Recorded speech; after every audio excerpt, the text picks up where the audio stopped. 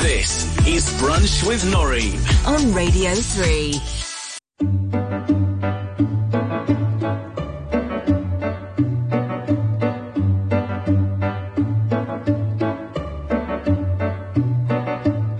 Vivek, so let's talk about comedy. How did you fall into comedy then? So comedy for me was really weird. Like I said in the first episode, it was my kind of a self-defense mechanism that I had in secondary school where people make fun of me, but I make fun of myself first and they can't attack me. Secondly, I used to watch this show called Seinfeld on TV. So Jerry Seinfeld is one of my biggest influences for comedy because he was my first comedy influence. And I watched this show called Seinfeld. In the beginning of the show, you would have Jerry Seinfeld on stage at a mock bar doing some comedy, stand-up comedy. And I was like, what is this? Like, he's just talking? This is weird. Go get on with the show. Then I realized, oh, that's stand-up comedy. So I thought to myself, I want to try this once in my life. When I was in, I think, secondary school or university, one day, just out of the blue, I just said, one day before I die, I want to try stand-up comedy. And I said, I don't know where or when. I'll just give it a shot one day, who knows? But ever since then, one of the books that told me the best way to realize an idea is to pretend you're already doing it and start working towards it. So I used to have this habit of writing interesting ideas down. Because I was like, if the day comes, I want to be ready for this opportunity. You've got the material. Exactly. So I'd write it down. And in 2007, I saw this ad that said comedy competition. I said, well, I mean, just whatever. It's an opportunity. Who cares? I don't want to win. I just want to go try it. So I had this material ready. I've never done it before, but I was like, let me just try whatever. I joined the competition in English and Cantonese. Oddly enough, one Cantonese. So I guess I'm funny in the other language. I'm sorry, people. So there's that happened, and then I loved it. I just loved the idea that I made something up, and these people are enjoying this. This is fantastic. So I kept doing it, and it just basically started off as purely a hobby.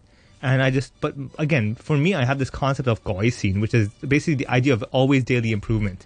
And as long as every day I improve for yesterday, I'm good. Like, I don't have 5-year goals. I have, like, I want to be better than yesterday goal.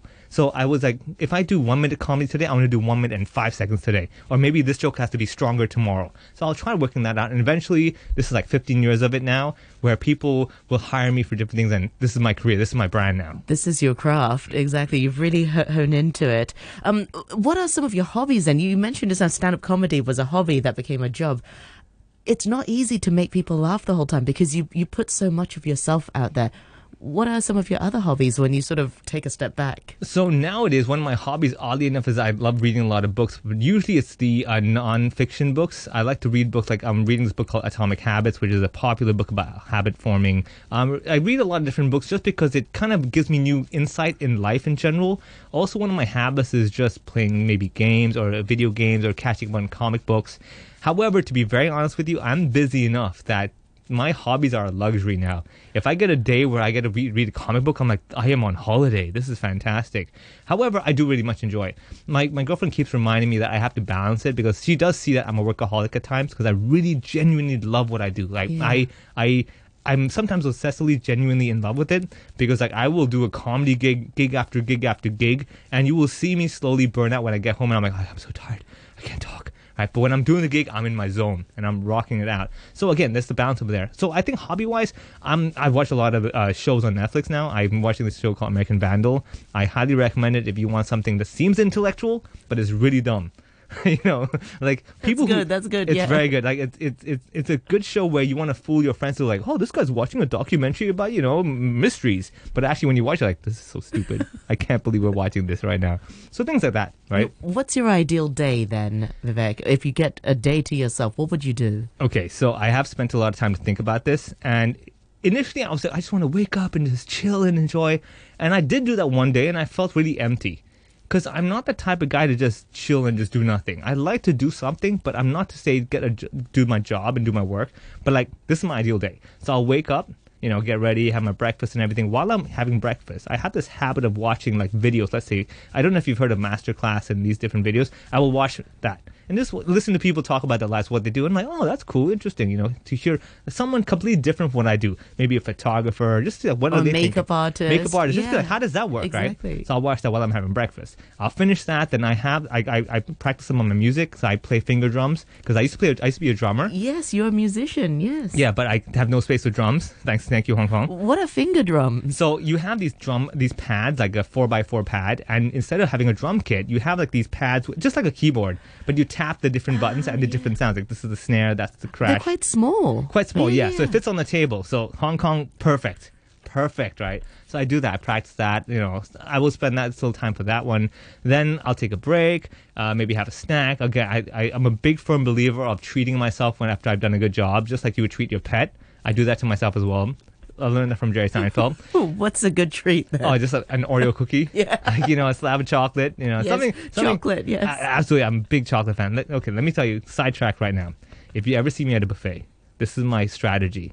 I always start with the dessert first. What? Yeah. No way. 2 reasons. Number 1, sugar high, sugar crash, get hungrier. All right? Okay. Number 2, the dessert is always fresh. That's true. Right. Otherwise, the profiteroles get a bit soggy. Yeah, I'm that guy who just ruined the tiramisu. Okay, I'm the guy who cut the cheesecake, and you're like, who cut it that way? I'm like, me, right? So I will treat myself and have breaks. So again, you see, so far my morning is very much, I call it my growth routine. So it's a really weird thing that I have. I have this book called Listography. What I do is that every day it asks me for 3 items about a certain topic. For example, it'll say, what is the 3 last daydreams you had? And I'll write it down. And what happens is that 1 year later, I will get the same question and I'll get to see what I wrote last year and I see what I write this year. Just kind of recall. So I do that. I will then take a break, have lunch, ignore work. Let's ignore work. After that, I might go to the gym because I've mentally drained myself out already. I go to the gym, work out a little bit, have a little exercise. Then I feel like, okay, today I'm healthy. I'm feeling good about myself. Once I hit that point now, I feel like I've earned the ability to just chill and relax and just do nothing. Wow. Yeah, that would be the ideal day. You're very productive. You really, really are. And so you're Hong Konger, right? True Hong Konger.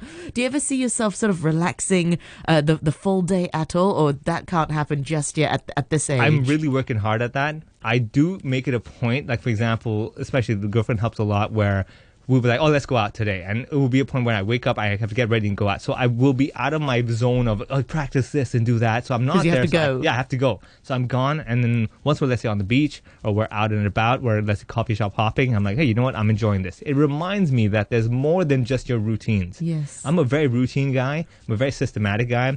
I'm basically what I tell people, like, the stereotypes you get of a comedian is chaotic, this guy's having fun and everything. It is very disappointing when people see my work life and they're like, this is not fun. I don't want to sit there for an hour writing a joke, right? But you need to have that discipline in order to create that sort of, that show. Correct, yeah. I mean, you have to have that discipline because I tell people, one of the things I have a firm belief of is that my identity is comedian. So if I have to say I'm a comedian, I have a responsibility behind that to have that identity, right? Just like if you say you're a bodybuilder, you better be going to the gym. Right, you don't. I'm a bodybuilder. Like, what part? What are you building? Your gut? That's why I don't see anything else building from this. Right. So I use that, and I said I have a responsibility. It also keeps me challenged to constantly think and write and work, and then to the point that now I've built the ability that if you force me in a corner and like you better make something up, talk, I'm like I can do it. I've done it so much. I've practiced that muscle. So there's those as well. I would feel that I really enjoy that system because it makes me feel good. But it's one of those things that you have to make sure that's the system that you want. Yes. But a day to just chill and relax would only come if I've spent maybe the last 5 days doing my systems and everything. And then it's like... Then I'm like, now I deserve this. Yeah. Or if I travel. When I travel, everything is gone. No discipline. I'm eating this and that. I traveled a little bit recently, and let me tell you, man, I put on like 10 kilos within like, I don't know, a month. Really? It was insane. No. I was eating everything. You had the FOMO, the fear of missing out. I'm like, I better eat this, I better eat that, before I'm gone. How did that change your outlook in life, traveling? It reminded me that, hey, life goes on. It's okay. If you missed a session of writing, life will keep going on. You're fine. You're not going to suddenly lose every ounce of comedy muscle you have. But it's also my fear that I always feel that it takes one bad habit or one slack off day to slowly lose that habit of the consistency. And I don't know. I really do appreciate that I'm working at a high level, and I want to maintain that high level. And I'm okay with spending that responsibility and making sure I do that. Yeah. Do you ever get people say, "Oh, being a comedian, that's so easy"? What do you say to that? Because we were saying before the interview, it is actually very, very hard work. Yeah. I mean, I used to get a bit upset before where I'm like, you just work 10 minutes a day. What's the the big deal, right? I'm like, yeah, it's not like that. But then after a while, I was like, There's a phrase in Chinese. What is that? 台上一分鐘，台下10年功，你錯咩? Exactly. Yeah. I mean, so this is what I've learned is that, look, every single day I can spend my energy trying to fight back and argue and everything. But anyone who comes up to you and already belittles you and says, oh, your stuff is easy, it's done like what I do. And I'm like, well, you know what? It's because you only see the surface. And that's fine. If you think that my life is just that, then good on you. You know, ignorance is bliss sometimes. But I always say in the same way, I look at you and I'm like, you know, use that. Ignorance is bliss. I mean, good for you. You know, you're happy, good for you, right? And I've really come to the point, I was like, look, I can spend my energy kind of arguing with you, but the fact that you made that conclusion already tells me, and much like Kobe Bryant, late Kobe Bryant once said, while they're playing checkers, I'm playing chess. And I think like this guy's living in a world of checkers, but I'm living in the world of chess. Yeah. So the same black and white board, but you won't understand it. So I don't want to sit and explain this to you. So I was like, you know what? That's fine. Good for you. You're having a good time. It doesn't matter. That's wisdom right there. Vivek, what sort of, you're a very wise person. What sort of wisdom would you share with our young people here in Hong Kong about working towards a goal? It's real simple. Sometimes it doesn't make sense on paper, but give it a chance. I use one simple example in my talks as well. It makes no sense to have to stand amongst a crowd of strangers and count from 10 to 1. But we all do it on New Year's Eve. And for some reason, it's just a lot of fun. So if on paper I tell you, hey, you and me, we're going to go out in a crowd, wait for a few hours, and just count from 10 to 1 and then stay there. You're like, what are you, mad? I'm not going to do that. But when you do it, you're like, this is awesome. This is a lot of fun, right? You cannot understand until you do it. So I tell people, you have a goal. Don't worry about like, but how will I get there? You know, will I get there? I'm like, just go there. And you'll find out somehow you'll figure it out. Very wise indeed. Right, Vivek, we'll chat tomorrow for one last episode, and perhaps you can impart more of your wisdom and share maybe some of the adversities that you faced in life and how you overcame it.